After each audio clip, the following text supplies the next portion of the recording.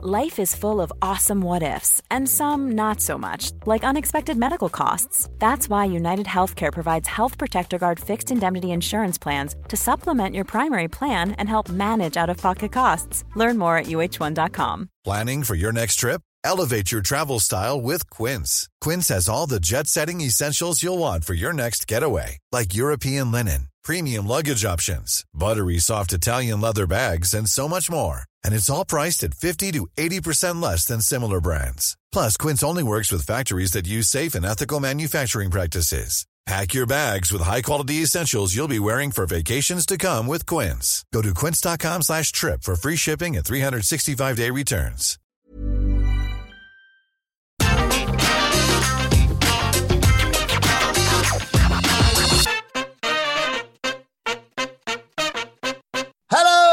And welcome to the AEW Dynamite preview. I'm Adam Wilborn from What Culture, joined by the Dudley Boys of What Culture, Michael Hamflett and Michael Sidgwick, to look ahead to tonight's episode of AEW Dynamite. But before we get into it, if you're a fan of this sort of thing, make sure you subscribe to What Culture Wrestling on either iTunes, Spotify, wherever you get your podcasts from, for daily wrestling podcasts, where we not only review AEW Dynamite and NXT, but also Raw, SmackDown, pay-per-views. We have interviews, roundtable discussions, and a roundup of the week, complete with a bloody quiz, of course, on Wrestle Culture. As I said, though, joined by Hamflett and Sidgwick to look ahead to Dynamite tonight.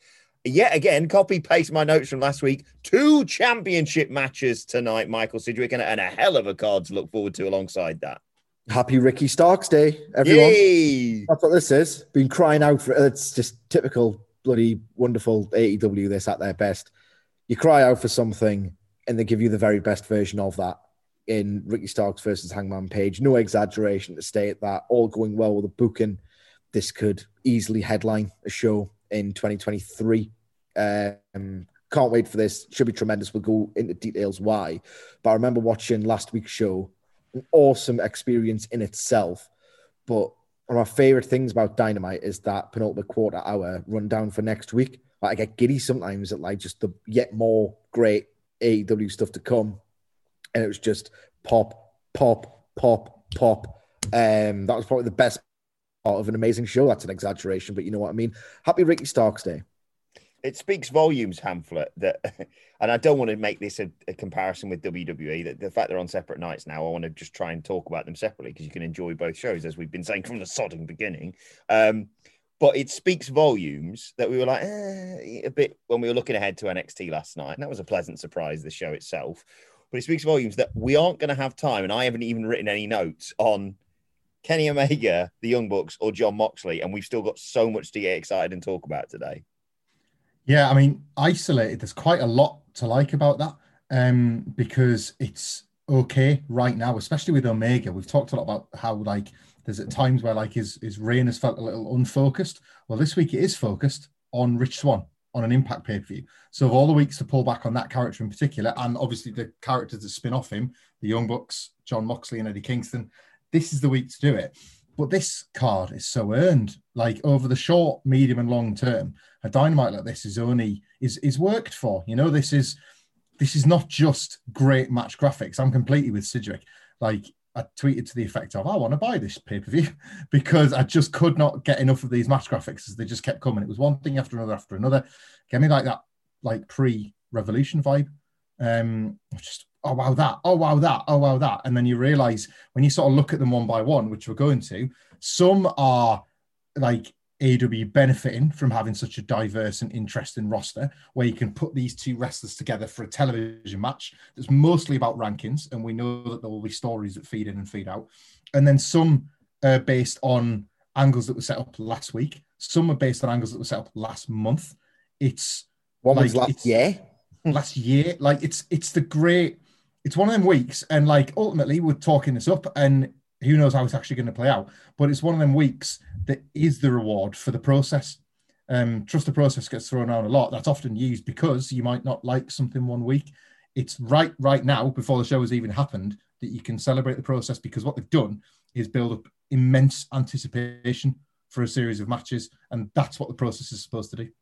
Understandably, we are the go-to place when you want to look ahead to AEW Dynamite. But go and support AEW as well because they deserve it. So go and watch the Road to because they've really worked hard on that. And if you get chance, I don't know where I presume AEW tweet this out themselves, but I'm just going to give a quick nod to Andy Murray at Andy H Murray on Twitter, who shared QT Marshall's little vignette. I don't know whatever you want to call it. Shoot promo on Billy Gunn because. My word, if that doesn't get you into this nightmare factory, whatever it is, I don't know what will. I adore that. We haven't even got time to really get into that. Maybe we'll talk about it when we talk about QT Marshall versus Billy Gunn. But let's start with the title matches, Sige. And let's start with Hikaru Shida versus Tay Conti. And I mentioned that Road to. Brilliantly laid out the way this has been set up. Tay Conti, number one on the rankings and an emotional story for her to get to this title picture too. Indeed.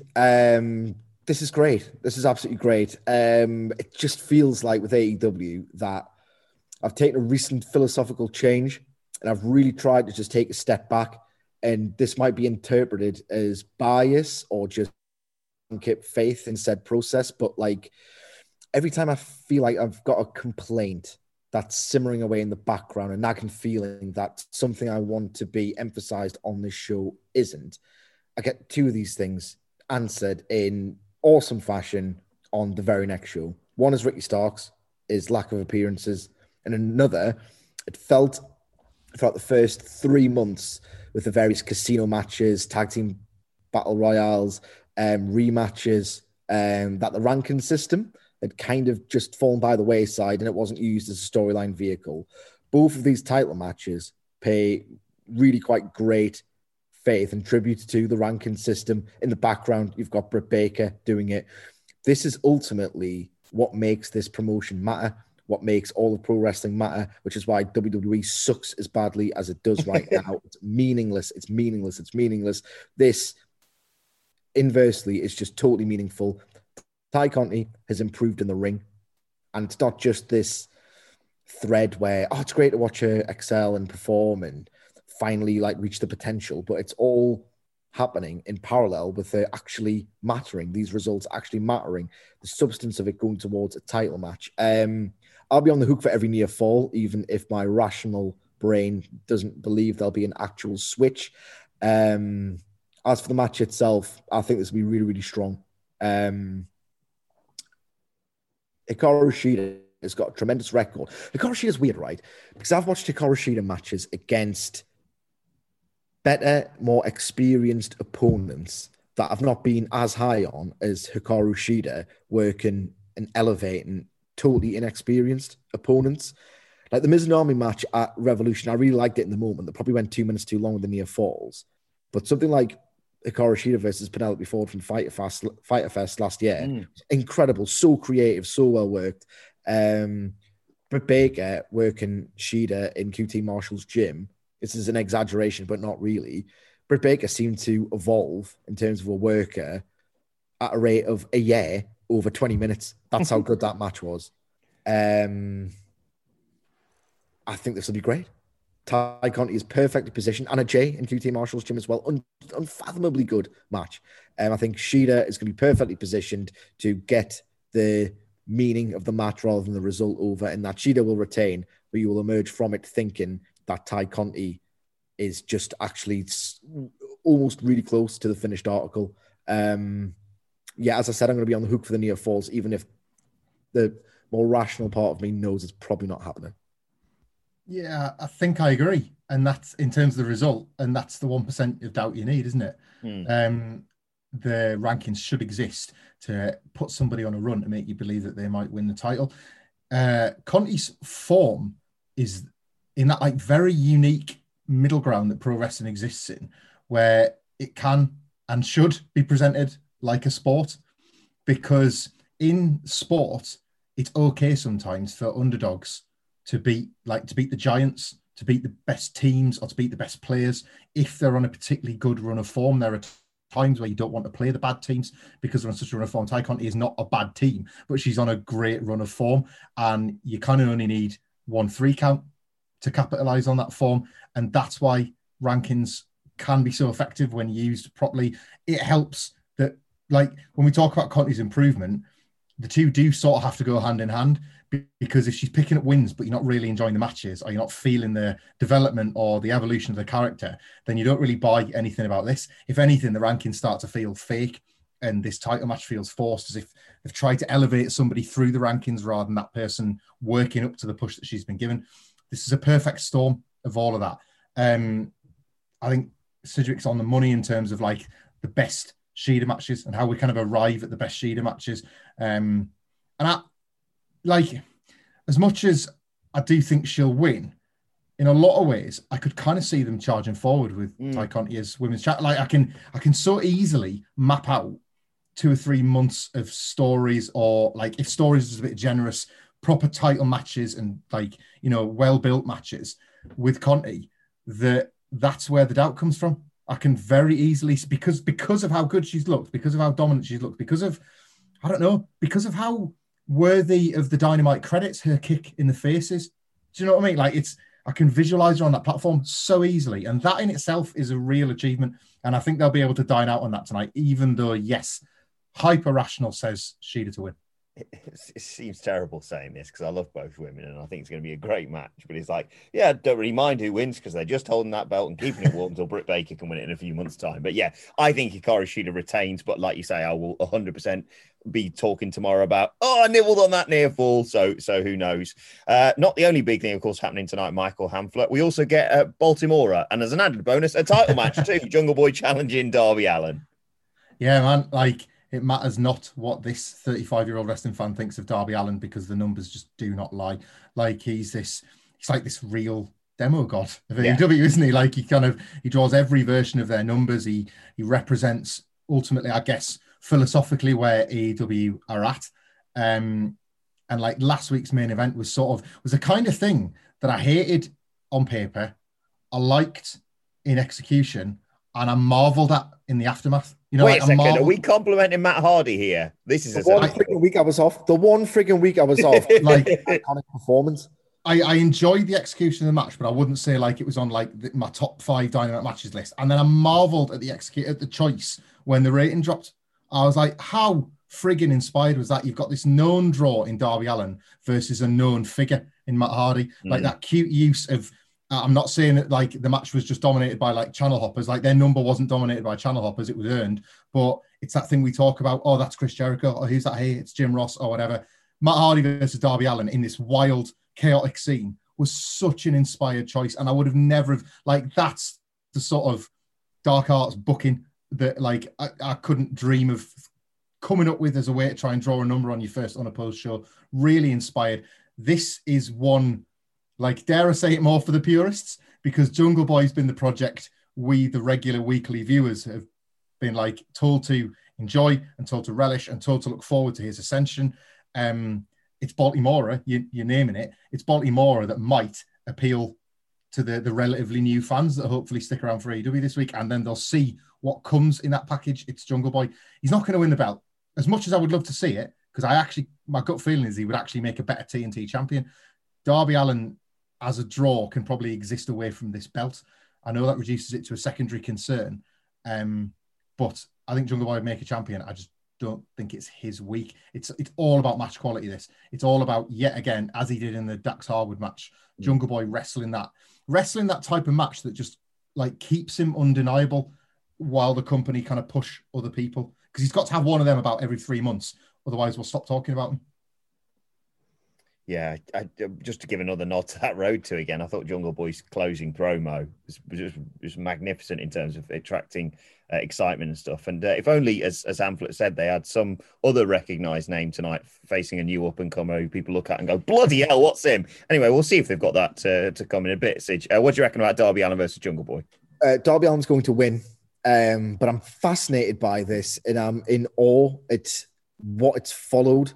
There's like a quiet elegance to this booking that I just think is absolutely great. So what's happened is that Matt Hardy, by being a dick, by being a heel, by being this corny succubus, as Cody Rhodes once referred to Chris Jericho as, has decided in storylines, he knows what he's doing. He's going to attack Darby Allin. He's going to focus on Darby Allin. He's going to draw a title match out of Darby Allin when it's not earned. Darby Allin being the babyface, being the hero figure, if you like, defeats Matt Hardy handily.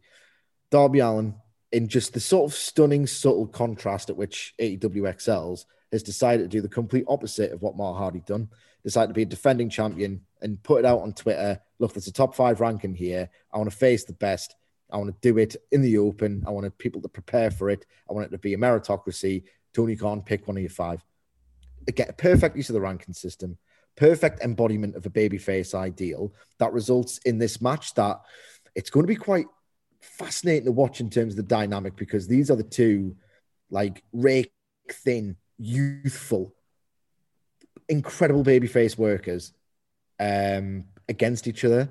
How do they do a face versus face match? Does Darby Allin like dwarf in terms of improvement, in terms of how much of a star he feels compared to Jungle Boy? Does he play it heel?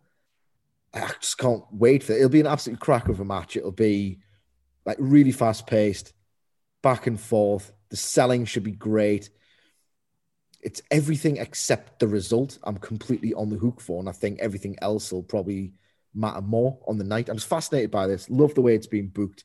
And I think Darby Allin should play it heel here. There's something about Darby Allin's work that I would put him in the top 5 in the world at his best. I was watching that Matt Hardy match, and God damn it, Darby Allin's got such an awesome way of making it feel like he hates everyone he's in the ring with, that he's in a fight with everyone he's in the ring with. Like Ricky Starks he's done it with, Brian Cage he's done it with, Matt Hardy he's done it with. He's probably going to have to play it heel to get that out with Jungle Boy. I'm 10 times over fascinated by all of this.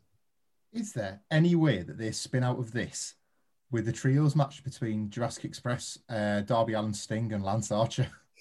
And it affords a Lance Archer Luchasaurus face-off. It allows for this thing of, like, can they trust Lance Archer just because Sting's gotten through to him? Like, at what point does he die? Because everybody dies. Like, could they play with the tension of that and book this just insane flex of a trios match as a television, like, main event? Sting on television, but completely protected in a quality, character-driven 6-man. It's a possibility, Will. That's what it is. I've got no idea. My personal feeling is that you don't put Jungle Boy and Sting on opposite sides of the ring. That's my personal feeling, but they could do it. Darby Allin retains for usage? Yes, undoubtedly. I'm going to be less on the hook, but it's one of those where the storyline quality is going to get me on the hook for Conti versus Shida. The sheer match quality here. I think if it over-delivers, Conti versus Shida could be awesome. But this is like almost virtually assured to be awesome. So the match quality is going to get me on the hook more than anything else. That main event in? I'm just trying to work out the order of this show. Maybe open with Paige Starks. You open with Paige Starks and Darby Allin's your draw. So yeah, makes a lot of sense. Hi, Christian Cage. Welcome back. Glad the neck's okay. 7 years. Anyway, his Powerhouse Hobbs. Good luck with that, mate. What do you reckon with that tonight, Sid? So excited for this. He looks like an absolute monster on that road to Powerhouse Hobbs. I could not have goddamn loved that segment last week more than I did. Jesus, Christian was funny. Like, not just Cranky Frankie, which was like, it's mildly amusing. Feels like he's just playing some scale exercises on a guitar to rediscover his funny bone, which was just completely fractured during 2020 in WWE when he was like filmed in his home before the Edge stuff. So it's like, Jesus Christ, fun Bobby. Christian was actually funny. He was actually Christian. I want to see Christian versus Taz as much as anything else. Like, that promo exchange was just fire. So I couldn't have... Beg, not bag, but beg. The bag. Yeah, I know the money. I know the money. I want the source of this money, these funds. Absolutely, I loved every single bit of it. And it's just that you recruited the guy all week, and the second he said no, so no, you don't think that. Obviously, just immaculate patter all round. So I love that. Christian's funny, right? This is a great storyline because it's going to probably, hopefully, arrive at Christian versus Ricky Starks. That's the match, I think. And in terms of, so you got the entertainment value out of Christian, not just, he's going to be good for the boys. Yeah, you'll get them coming along. Great. I want a coach. I want a wrestler. I'm getting the wrestler and the coach in this match. I talked before about Hikaru Shida working Britt Baker in the match, and it felt like Baker had improved simply by working it. at its best, you're probably going to get that out of Powerhouse Hobbs versus Christian. Powerhouse Hobbs will need to learn how to do more than these awesome spots and this awesome attitude that he carries to be able to construct a match against a smaller babyface and destroy him. There's no one better in that company in terms of his experience and all the rest of it than Christian Cage. We were quite down on the whole idea of, he's going to give people an education. That's good, and we'll see the benefits of it in however many years. And you're going to see the benefits of it on this week's Dynamite. It's the perfect curriculum manifested in a wrestling match. This can't wait. Christian Cage is smart enough. He's going to sell his head, and it's going to be a little bit scary. That goddamn spot where he just trucked him last week. You're going to see that in the match, leading to a great near fall, slow burn. Idiots are going to say, Powerhouse Hobbs is massive. How's Christian going to beat him? Well, idiots. The thing you loved became a thing you loved because of something called WrestleMania 3. So don't give me that bollocks on Thursday morning, right? Just don't. This will be great. Then you know what they're also going to say? Oh, I see. Legends burying young talent, not like just elevating them and putting on a great match and teaching them so much. Anyway, Hamflett, your thoughts? Yeah, just impeccable booking. I was like, I don't want to say I was crying or anything, but I was just so emotionally invested and thrilled at this, just the very state of this angle when I could see it coming together, when I could see Taz trying to buddy up with Christian, and we knew we were going to get a version of him running the Team Taz gauntlet, and every single combination was better than the last. And this is it. This is how you master that Christian Cage, great player coach figure. Just make the teachable moments entertaining. This is how you do it. And in Team Taz, Powerhouse Hobbs is what I want after Christian Cage has ran through Team Taz.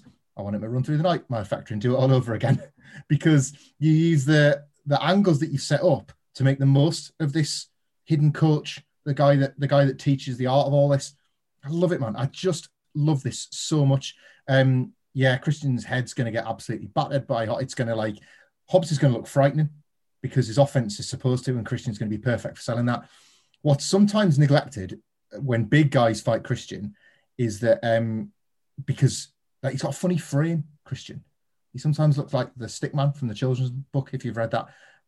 He looks quite bony, and he can be ragdolled a little bit. And Hobbs is going to do that too. And there's something great about applying frailty to not an old man. Christian is not an old man, but he's an elder statesman of pro wrestling on this roster. And I think they're going to draw tremendous sympathy from Powerhouse Hobbs' almost cruel power game before Christian outthinks him, because he's done this longer, and that's how this is all supposed to work. And when Powerhouse Hobbs one day beats a guy, the subtext will be, well, he learned a lot from wrestling, Christian. He's learned some of the skills that you can't see. And I love that so much. I really, really love this. And I love that it's already implied that it's Christian Cage versus Brian Cage, and they're going to make jokes about that, aren't they? That maybe Brian's closer to Christian than the rest of Team Taz. It's not just a surname. And then there's going to be Christian Cage versus Ricky Starks. And I could not love this more. Yeah, Cage did a great face when he faced Kaz. I think they'd come off the top, or some big move had been hit, and he did a face like, oh, bloody hell, I'm not sure it was a good idea. Yeah. And then he's facing bloody Powerhouse Hobbs. He's going to do a similar face, and then when he looks like he's going to get that truck move, he's going to do the drop step, which Christian is absolutely amazing at. Just can't wait for this. I'm booking it in my head. From one member of Team Taz to another, Ricky Starks facing Hangman Page. Last week, Hamflett, we got a half-hour opener. I'd be happy to have this go half an hour as well. Yeah, I don't think we'll be quite as lucky, but I'm sure we'll all relish what we're going to get. I mean, how can this not bang? Genuinely, how can this not bang? Hangman Page is the virtual master of television wrestling, and I love that, considering his background and many of the criticisms levied at the Elite in particular about how AEW could possibly function as a weekly show. He's the master of this. Ricky Starks has been on ice to such a degree that virtually everything he does is going to be thrilling. I can't speak to matches that he may or may not have had on Dark or Dark Elevation, but I have missed the snap that he adds to everything, as this young, cocky heel. All the comparisons to The Rock were justified, and imagine just anyone with justified comparisons to The Rock. He's got them. He's always had them. He's it's proper earnest babyface heel divide stuff. You've got one guy in Hangman Page, this figure that isn't lonely but still feels isolated, versus a guy surrounded by thugs. You know, like, are we going to see interactions between John Silver and Hook? Oh, and not just for pirate gags, just for how awesome the physicals would look. Like, I just, again, I'm salivating at the prospect of just seeing these two come face to face, let alone the stuff that's going to spin off the back of it. Ricky Starks is going to be flipped inside out, like by the buckshot lariat, and you're just going to think, well, I've never seen that sold as well, because Starks has got that in him. You know, he's got that athletic side that he shouldn't flex as much as a heel, but he's just an athlete, so he can. It's just, this is I feel like I don't want this to sound like hyperbole. I cannot believe they've assembled a card as good as this all on one show. And 2 weeks before their big show, in theory. Yeah. And that's the joy that's on the horizon. I don't know what Double or Nothing looks like. All I know is that it has to look awesome because they're not doing blood and guts on it. Mm. I mean, it's just incredible stuff after incredible stuff in this promotion at the moment. This match is going to be absolutely awesome because Hangman Page, as Hamlet points out, right, is so great that I've watched him work just awesome TV bangers against performers who aren't necessarily on the level of a Ricky Starks. Like, Hangman Page, his explosions are so fantastic, and his individual performance level in 2021 is so ungoddamn believable that it's almost incidental who his opponent is and what the story of the given match is, because he's just in that mode where everything he does is elevated. The idea of Ricky Starks with his technical mastery and his just total charisma, controlling those explosions and then failing to, and then Hangman Page coming back, is going to be absolutely gripping, and it's going to be incredible. Like, if this is not at the 4-star level, it'll be a complete disappointment. Like, that, hopes are very, very, very high for this. And what I love about it as well is that there's been a bit of a cheeky bastard, glorified, dark quality to this quite sudden Hangman Page's number one contender thing. In that the caliber of opposition, like Benoni and Caster, they are talented at different degrees, but they're not established as actual scalps at all on AEW Dynamite. So I've been thinking, yeah, the thing about the win-loss records is that it's completely worked. They're not fixtures. They'll just PPP, guy, 5 minutes on Dark, and then, whoa, SCU was sitting in the stands and one contenders. What? This match not only gives you a Ricky Starks singles match, not only gives you one of the best Ricky Starks singles matches, but they know that Ricky Starks, and I know he's got a record on Dark Elevation, but they know he's so over and so respected that this win, when it happens, Hangman Page is probably going to win. This is going to substantiate all the sort of weird commentary calls. Well, Hangman Page is number one contender. It's like, okay, kind of out of nowhere. I don't know if I believe it. This match is going to make you believe. It's going to be awesome. It's going to elevate Ricky Starks. It's going to give you Ricky Starks full stop. Like, perfection. Like, I don't think that's hyperbole. It's perfection of a TV match, this. One size fits all seems like a good idea for clothes until you try them on. Same goes for healthcare. That's why United Healthcare offers flexible, budget-friendly coverage for medical, vision, dental, and more. Learn more at uh1.com. Hey, I'm Ryan Reynolds. Recently, I asked Mint Mobile's legal team if big wireless companies are allowed to raise prices due to inflation. They said yes. And then when I asked if raising prices technically violates those onerous 2-year contracts, they said, "What the f*** are you talking about, you insane Hollywood ass?" So to recap, we're cutting the price of Mint Unlimited from $30 a month to just $15 a month. Give it a try at mintmobile.com/switch. $45 up front for 3 months plus taxes and fees. Promo rate for new customers for limited time. Unlimited more than 40 gigabytes per month. Slows full terms at mintmobile.com. Wow. Nice. Yeah. What you're hearing are the sounds of people everywhere putting on Bombas socks, underwear, and T-shirts made from absurdly soft materials that feel like plush clouds. Yeah, that plush. And the best part? For every item you purchase, Bombas donates another to someone facing homelessness. Bombas. Big comfort for everyone. Go to bombas.com/ACAST and use code ACAST for 20% off your first purchase. That's bombas.com/ACAST. Code ACAST. We mentioned Blood and Guts, 2 weeks away as of today. And as a build to that, Sige, we've got Jim Ross sitting down with the Pinnacle. We've got Tony Schiavone chatting to the Inner Circle. MJF's hyping this on social media, of course. How do you see these two things playing out? And I know you alluded to in our chat before we did this that they're going to obviously have some sort of back and forth to them in terms of the two groups. This is where I put my generous / biased / whatever hat you want to put on. I understand the complaints about recent developments in the storyline. I understand why this storyline has kind of felt one-sided when it probably shouldn't, when there's a heel group to establish. That is the desperate inclusion of Mike Tyson being folded into it. They are going to get this right. They are going to get this right. As much as it's Tyson, right? And yeah, the Pinnacle probably should have been established. Their threat should have been registered better than it has so far. This is where I just think, who cares? They're going to get it right. They're going to get it right. You can't look at the last 6 months of the MJF Chris Jericho thing and think they don't have an idea for how to peak this ahead of Blood and Guts. So yeah, it might be a generous take. Maybe the play should have been to reheat the Pinnacle with some kind of, they get the upper hand and brawl, just to wash away that, right, we'll have to do some stuff with Tyson. He's not going to show us it's Mike Tyson. Maybe that would have felt desperate if they'd just done it this week. Hence why the sit-down interviews is probably a better route to go. But say these are just 2 sit-down interviews that go by without incident, and they happen to be conducted by 2 of the best promos in the goddamn game right now. That would be good enough in itself as like a subtle sell before we get back to the physical brawls and action that maybe would suffer diminished returns if they did them every single week. But if you look at the storyline they've been telling, total one-upmanship every step of the way.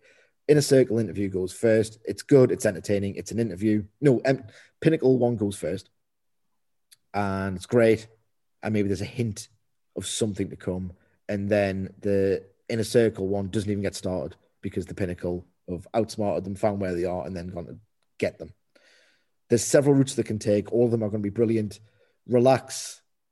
All will be fine in the end. There's no way this isn't going to be on the week of Blood and Guts. You're going to be desperate to see this match. Like, desperate. I've got no doubts about that whatsoever.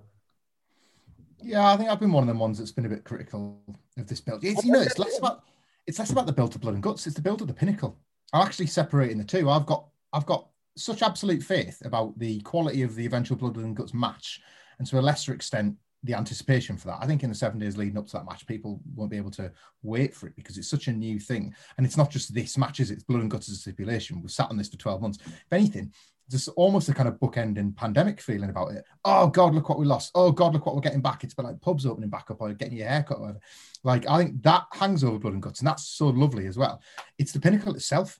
I think they've been like not overshadowed by the Inner Circle or the build to Blood and Guts. They've just not been bigged up themselves. I think you could have easily had a segment where the Pinnacle beat up other people, like to avoid there being too much physicality between the two sides. Like, they were so nasty and so awful upon formation. And that was like a celebration of MJF's smarts and cunning and all that sort of stuff. And then they've not just been like outfought, they've been outthought as well. And I would have liked to have seen, I think your pitch is perfect because I do think their intelligence needs to be reestablished as well as their physical dominance. You can just flick a switch and make Wardlow hard as nails in a bloody cage. Like, you can't, like, wrestling's a gift in that regard. Look, he's massive and he's going to like take the bobble out of his hair and flex. And you're going to be like, yep, I completely believe this absolute like arse handing that Chris Jericho's about to get. But I want to see them as the way they came together, which is MJF's mind and all that, like Tully Blanchard's wisdom. And I need to see that shown again, because a little bit of this so far for the Pinnacle for me has been Tully Blanchard giving Sean Spears the glove. That one amazing promo that Tully cut, and this thing that suddenly made you buy into Sean Spears because his glove almost had like magical powers, mythical powers, I guess. And then it was just like, oh, there's that good hand Cody told us about again. Like Chris Jericho's amazing line. I heard about your upside, never seen it. Like, it's feeling a little bit like that about the Pinnacle. Like, you showed me your upside on night one. I haven't seen it since. So something like that beatdown would be more than just a beatdown and more than just the violence. It would be them reestablishing themselves as like MJF's got to be the smartest guy in the room again, because it turns out he was for like 8 months. And then what? Like, he's revealed his plan, and then he's been like a bit thick for 3 weeks, or he's not really thought things through. I just like to receive them as the stable I want to receive them as, not as the kind of blundering heels for the Pinnacle. Tyson's probably been in, like, I don't mean underrated in the critical sense. I mean, just like probably enough people haven't mentioned how detrimental Tyson has been to the storyline, whilst almost certainly helping inflating their ratings. They've made that choice perhaps to get the publicity and to get the numbers, possibly at the slight expense of the angle. That's what I believe. And now that he's out of the picture, normal service will resume and it will begin tonight. Yeah, I agree. I think it didn't really give him time to breathe, that it was like establish them, big moment with the Inner Circle, turning on them, etc., etc. Then it was the next week, the trios match, and then it was the week after that. The Inner Circle came back, basically. Yeah. It certainly felt very expedited, the sort of like, right, here's the Pinnacle, and the Inner Circle are back now. And like you say, it makes sense. But tonight's the night, you need to really reestablish the Pinnacle by having MJF, considering the excellent promo that Jericho cut last week. MJF needs to respond, and we have no doubt, obviously, that he will. I don't know. I'm trying to work out how they work out where the Inner Circle are, because the Inner Circle, it would be stupid to have the Inner Circle say, well, let's have Tony Schiavone in our, back room, because everyone knows where that is. And in terms of like, why wouldn't you have any security as much as you're like, bring the fight when you want? There's a bit of me that's like, it's probably a bit crap, but when Hamlet was talking there, I was thinking, like, rather than like MJF being necessarily the smartest guy in the room, or members of the Pinnacle being the smartest, the word cunning popped into my head, and I thought then, like, maybe it's something that it's sort of accidental that they get discovered, in terms of the fact, like, Tony Schiavone is such a nice guy. He's tried to make friends with everyone on the roster. MJF's got like find my friends on his phone. He's like, oh, they're there. Right. That's where they are. Crap at them or whatever. But who knows? I'm sure they'll book it a lot better than what I'm suggesting, Sid. They should do the Pinnacle stuff on a jet. Oh, that's what they should do. Yeah. I like that. I've put over before the turf element. I like the fact that there's turf, making use of this one environment you have. Wonderful. Maybe that'll come into play. But I would do the Pinnacle promo on that goddamn jet. Like, make them look like they're young, rich, or like veteran rich. Just rich arsehole heels. And now the Inner Circle of babyfaces, they can get Tony Schiavone his own little black leather jacket as well. They'd look good in it. That'll be. I can't believe the cheeky bastards have done this, Michael Hamflett. No offense to the two guys we're about to talk about, but I think it's fair to say, for all of us, 6 months ago, if we'd have said, tonight it's QT Marshall versus Billy Gunn, it would have been the sort of Partridge shrug sort of thing. And like I said, there's obviously the video that's doing the rounds on social media today. There's sort of, I love it, the little music soundtrack. If you haven't seen it, go and check it out. It's on Twitter, on AEW's Twitter, and as I said, on Andy Murray's Twitter. But also just this whole developing story with the Nightmare Factory, or the Nightmare Family, and the Nightmare and the Factory. Apologies there, bollocks that up. But yeah, QT Marshall versus Billy Gunn. I'm really excited for this, Hamflett. Oh, can't wait, man. Stables are great, hot take. Because you get matches like this on television that mean more than they would otherwise. They mean so much more than that match that you've just pitched from 8 months ago, where like QT Marshall versus Billy Gunn. Are you kidding me? Like all of a sudden it's totally different, because QT Marshall is going to be completely overwhelmed by Billy Gunn, who outside of the confines of WWE is 12 foot tall. And I love that about Billy Gunn. Like anywhere else he works other than WWE, and he's like the Big Show. Like they need to sign the actual Paul White. So like QT Marshall, like visually, will just not stand a chance against Billy Gunn. But he's like galvanized these little fucking rats in his factory to help him. And Billy Gunn will try to be the babyface. I'm aware he's got the Gun Club, and Dustin will be watching and all that sort of stuff. And I do expect it to be an element of the kind of the group brawl at ringside, or the people slapping the canvas, ultimately things getting out of hand. Like AEW have leaned on that a little bit too much lately, so I don't mind if there isn't, but I can just foresee it in this particular angle, because I think it needs bells and whistles. This is the one that needs bells and whistles more than others. So if you're going to do it here. I'm not terribly invested in what I imagine will be QT Marshall getting a win over Billy Gunn. I'm just hugely invested in the angle. I'm massively invested in Anthony Ogogo and his awesome finish. Anyone that disagrees is wrong. I'm like a total believer in QT Marshall's motivations for everything. It's so good so quickly that it's it's not just made up for Cody's unfocused start to 2021. It's almost given you, I think this is probably generous, but it's almost given you narrative reason for it. It's almost made you think, look at this guy that can't decide what he's doing from one week to the next. No wonder QT Marshall's pissed off. Like, no wonder he's he feels neglected. Some of his trainees feel neglected. No wonder he's had no bother getting in their ear to turn on the guy that was supposedly their mentor. I just love the bigger picture more than I love anything particularly specific here. Don't expect loads from the match, but have plenty of faith that the angle development will be great. Before I get your thoughts on the match, Sid, I'd also like to get your thoughts on the Anthony Ogogo thing. We heaped praise on that match and the way they did it, especially with the contrasting, Tyson and Ogogo and stuff, and obviously their boxing history there. But it's quite divisive. I saw the reaction online. What do you think? Right, here's the thing. I'm not going to completely go one-sided on it in defense of it. Maybe the argument was more nuanced than the idiot who unleashed the take conveyed. Maybe they thought it's fine in itself, but if you look at all sorts of excessive destroyers and head bumps and all the rest of it, maybe it doesn't work. It sits uneasily alongside all of that other stuff, right? I don't care. He's an Olympic boxer. Right? He's an Olympic goddamn boxer. Here's the thing. It's much better than a knockout to the face. And the reason why that is because in pro wrestling, and the point of this is lost on lots of people, including the idiots who believe this take. The point is, theoretically, to wind your opponent long enough to subdue them for a 3 count. Is there a better way of accomplishing that than having an Olympic caliber medalist boxer punching you in the gut? No. It's an awesome finish. No, it's not just, it's a weird boxing finish when so much of wrestling is, head drops and like 20-minute matches and head trauma.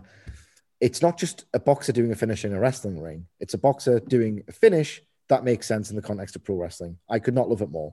And we didn't mention this at the time, but I just thought of it as you were talking about it there. I think it's even more relatable for the audience because I've never been, and this isn't an open invitation, by the way, but I've never been knocked out by anyone or anything, thankfully. But I've been winded. We all know what the experience of being winded feels like. Well, you can't. There's no air going, and you're like, "Well, this is me. This is how I die." And like in terms of, like you say, in terms of relatable experiences, like I was baffled when I saw people saying, "Oh, dumb finish." I was like, "What?" If any mutants have made it this far, right? I was already on the edge because you'll enjoy the story because it's an embarrassing story of mine. I was already on the edge of quitting my Sunday football club at like 15, 16. I just wanted to go and play Super Mario 64 and listen to Metallica. Be a lazy bastard. I don't want to play football anymore. What position did you play? I was a striker variously. I used to have pace and play on the wing, but in my latter years in the five-a-side circuit, my ability to wait a pass and my vision to pick one out, I always played the deep line playmaker role. Oh, nice. I can see that. A sumptuous pass for the ball. Sorry, I interrupted your story. Anyway, so I think the coaches could see it, right? And like Michael Sidgwick declares for the European Super League. Bill DeMott, this bloody coach that I had, like you could probably sense that I was just slacking and couldn't be arsed anymore. So he was playing one of the training games, and I was like defending a throw, and I was like, I can't be arsed with this. Grown man prick did a throw in and threw the ball in my gut. What? Awesome. Oh. I was like, well, I'm obviously going to quit now. I think I was just his way. If he wants to quit, I'll. Anyway, bless him. He rang us up. So was it because of me? I shouldn't have done that, should I? I was just trying to do a joke. And I let him off the hook. I'm a nice guy. And I went, no, because your training methods are absolutely terrible. It was nothing to do with the thing. Did he ask you, will you stay or will you go? Basically, I was Ben Arthur. He was Alan Pardew.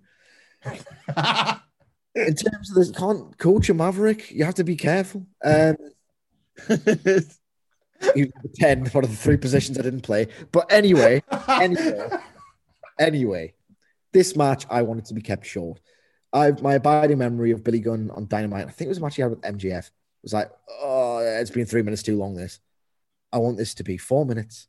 I want QT Marshall to play the rat that he is, begging off, getting overwhelmed, finally ekes out an advantage, fires Billy Gunn into the ropes, a go-go, punches him in the stomach, from the outside as he's on the ropes. Billy Gunn crumples in agony. I want all of this to be on Google, getting him over because he just is a star. You can tell. QT Marshall hits his finish, beats him. The Rats descend on the ring, beat up, melee ensues, and Wilborn, I've got your clickbait covered here. Could Cody Rhodes return to Dynamite this week? Because I think this is all stage setting for that return. He's been gone a while, and I love Cody, but he's probably thinking, right, okay, when is the tape show? Yeah, a week later. One of the fans, boom, that's when I'm doing it. We were promised, I don't want to talk about the other shows again, we were promised a first time ever match on Monday Night Raw, which we didn't get, Randy Orton versus Braun Strowman. This one is for the second time ever, 73 weeks later, as AW have pointed out, Trent versus Penta. Not bad, is it, to hoy this on? Sige? No, not bad at all. Trent is an underrated lunatic. Penta drops you on your heat for fun. I think on a totally stacked show, these two, given the makeup that I can sort of judge from afar of their personalities, just going to like do some mad stuff for 9 minutes, and it's going to be like, oh Christ, I can't believe this is as good as everything else on the show. I think this will be a really surprise. Two great workers. It feels like I'm dying up with faint praise to get people to think, well, you know, it's probably going to be better than you think. But yeah, I just think this will totally bang in a way that people aren't possibly prepared for. It all functions to build to this trios match, which I would do on the Blood and Guts undercard. We'll get into this at probably a later point on the podcasts, but if they don't book Phoenix, knowing what you can do with ropes on a show on which there are two rings, then Tony Khan needs his Promoter of the Year, Booker of the Year awards revoked. Surely you have to do that match. And if they're not doing it at Double or Nothing, they can at least do Phoenix versus Cassidy again on the Blood and Guts undercard for some rope stuff, which I really need to see. So this match will bang. I like it's a bit functional in terms of, right, one match before the tag, before the three. At some point, I would like Pac to cut a promo on why he hates the Best Friends, because I think Pac would be particularly good at savaging them. Because I like Best Friends, but I can understand why people think they're a little bit too frivolous. At some point after this match, which will be very good, I want Pac to really articulate what it is about Best Friends that makes them all Pac. The match graphic as well, if I'm not mistaken, featured like Orange Cassidy and Alex the Interpreter as, yes, kind of as the seconds for the two. I mean, that's rife for some interaction, isn't it? Like the guy that barely says a word, like frustrating the living hell out of the guy that's paid to listen to every word of his charge. He's getting over. This is a meritocracy. So he's getting over brilliantly as like Penta second, as an old-fashioned, I know they say interpreter, but he's effectively playing the role of an old-fashioned heel manager at this point. A great promo with it.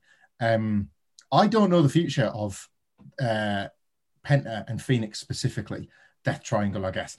But I'm going to remain on my campaign for them to split, because I think this Penta act as a heel, like even just like pitching, this match is going to be great. Of course it's going to be great, but it's going to be great in that very 2019 Dynamite way, where we were still just like so excited about the potential of the various combinations of this roster that assembled.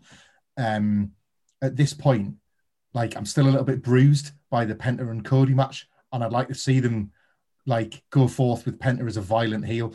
And yeah, like Trent's willingness to commit to that, I think like long term, I want to see Penta and Phoenix split. So the trios match might be a great way to do that. It's maybe the perfect chance to see Phoenix do Phoenix things, for them to lose to Best Friends, who are kind of quietly building a bit of momentum worthy of a tag title shot, perhaps after winning Arcade Anarchy.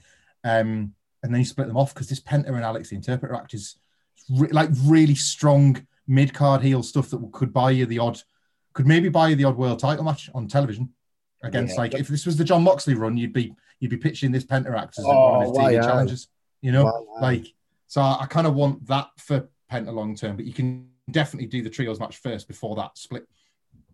Speaking of Moxley, there's a preview, I think, on YouTube I was watching last night regarding him talking about Nick Gage and him using a pizza cut on his head. Go and check that out if you've got a chance. And don't hate me for this, and I know it's convoluted, Sige, but I would love pre-match for this for them to just have a thing where they come together, one of them's getting interviewed and the other one walks in. But to use what Hamlet was talking about there, Trent's getting interviewed, Penta walks in, Penta shouts at him, Alex goes to explain what Penta's just said, and Orange Cassidy says, "Oh no, I understood all that," and just explains it to Trent. Yeah. Just simple stuff like that. I'm really excited about this, and like you say, both of you, this is another step on a great road that we're heading to. One final thing to talk about, Sige. Last week, me and Hamlet did I don't want to get range predictions too much, but we predicted last week. I said 888. Hamlet said 900. 1.2 million viewers last week. 0.44 in the demos. We sort of spoke about this earlier on in the week, Sige, and I kind of know the answer to this, and it is not the be all and end all, certainly for AEW or even for AEW fans. But what do you reckon? Can AEW maintain this monster rating of theirs, or what? How do you see this playing out? Because I know you've talked about the fact that that rating may even be blown out of the water by Blood and Guts in a fortnight. Blood and Guts is the one. Blood and Guts, they'll get at least 1.2. I'm going to hang my neck out on that. I think this is going to suffer a pretty sharp decline, and will maybe get concerned, not so much as we had been in March, because we know Blood and Guts is on the horizon, but it's just that inexplicable feeling of, come on, watch this card. Not just this show, but this actual card. Rewarded. Come on, it deserves it. And when it won't, it'll probably get a bit upsetting again. The analogy I use is a chevron pattern, and I think we'll get that. And I think we're going to the lower edge of it. I think they're going to lose 250,000 viewers here. And I think people are going to laugh. Dickheads are going to laugh. People who want this company to succeed, because if not AEW, who's going to challenge it like WWE? No one. I think it'll go down to 950. People will panic. It'll feel a bit like, come on, what's going to happen? But if you look at the parallels, I think the chevron's going to continue until the pandemic finishes. Only when you get proper wrestling back does anything stand a chance of really growing, if indeed that's at all possible in this fractured cultural media landscape. But I think they'll drop 250 on the precedent of they did 1.4 on the debut, and for whatever reason, people just thought, not for me, this. Not for me, it's not WWE, or maybe I didn't miss wrestling as much as I thought. Maybe they just thought, that's not very good, as is their right. So I think there'll be people who watched it unopposed thinking, oh, Christ, well, I'll get the chance to check this out again now. And I think about 250,000 might just think, not for me. Maybe that Blood and Guts looks good, but not as a regular thing. And I think they're idiots with no taste, but I just think that's what's going to happen. I mean, as well, there was probably some 85-year-olds last week that didn't realise until halfway through it wasn't NXT. Yeah. So, they'll obviously have to find something else to watch this week instead.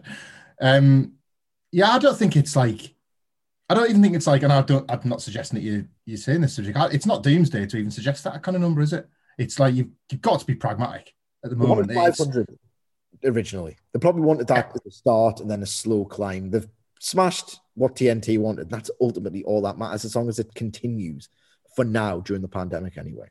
Well, this is it. I think for all that, everyone's seen various different finish lines, thankfully, but this is still the pandemic, and AEW booked themselves marvelously through the bulk of a pandemic in 2020. Absolutely fantastically so, as a weekly epic show, that we can still, even without NXT as a rival, we can still judge this week on week and try and look for overarching trends, which is if they've hit 1.2 now and they do drop to 900, as Cedric points out, it doesn't mean they're not going to get to 1.2 again. It doesn't mean they're not going to get beyond that. What we haven't learned yet about AEW, and I think when we did a podcast about the end of the wars, Wilborn, I mentioned that it was going to take maybe 2 months before proper ceilings and proper baselines. The war has robbed us of that, because even on those bonus weeks, your Saturday Dynamite or your Tuesday NXTs, whatever, they're bonus weeks. So you almost can't count them. We need 2 or 3 months to learn about ceilings and baselines. And that's where we can start making judgments on what that 900,000, let's say, might actually mean. If we learn that to be a ceiling, there's a problem. Well, maybe there's not, because maybe TNT are happy with 400,000 more viewers than they imagined. But do you know what I mean? Perception-wise, maybe there's a problem that they can't hit those heights of 1.2, 1.4 million. But I think we're months off knowing that. Yeah, absolutely months. And then, that should fall quite nicely in line with crowds returning, which will benefit all of it. Sidge says 950. I mean, we're not going to keep track of this as religiously we did, but what would you say, Hamflet, for this week? I'll go 1 million and like 18,000 because that'll really piss some arseholes off because they've decided that the million is this arbitrary goal. Like they've set a goal and then bollock AEW when they don't achieve their goal. So if they get that like extra bonus 18,000, they've got like less to swing for. So I quite like that. Yeah, I really hope, because I was saying this before I was ranting to the boys. Bloody Raw can hit 1.9.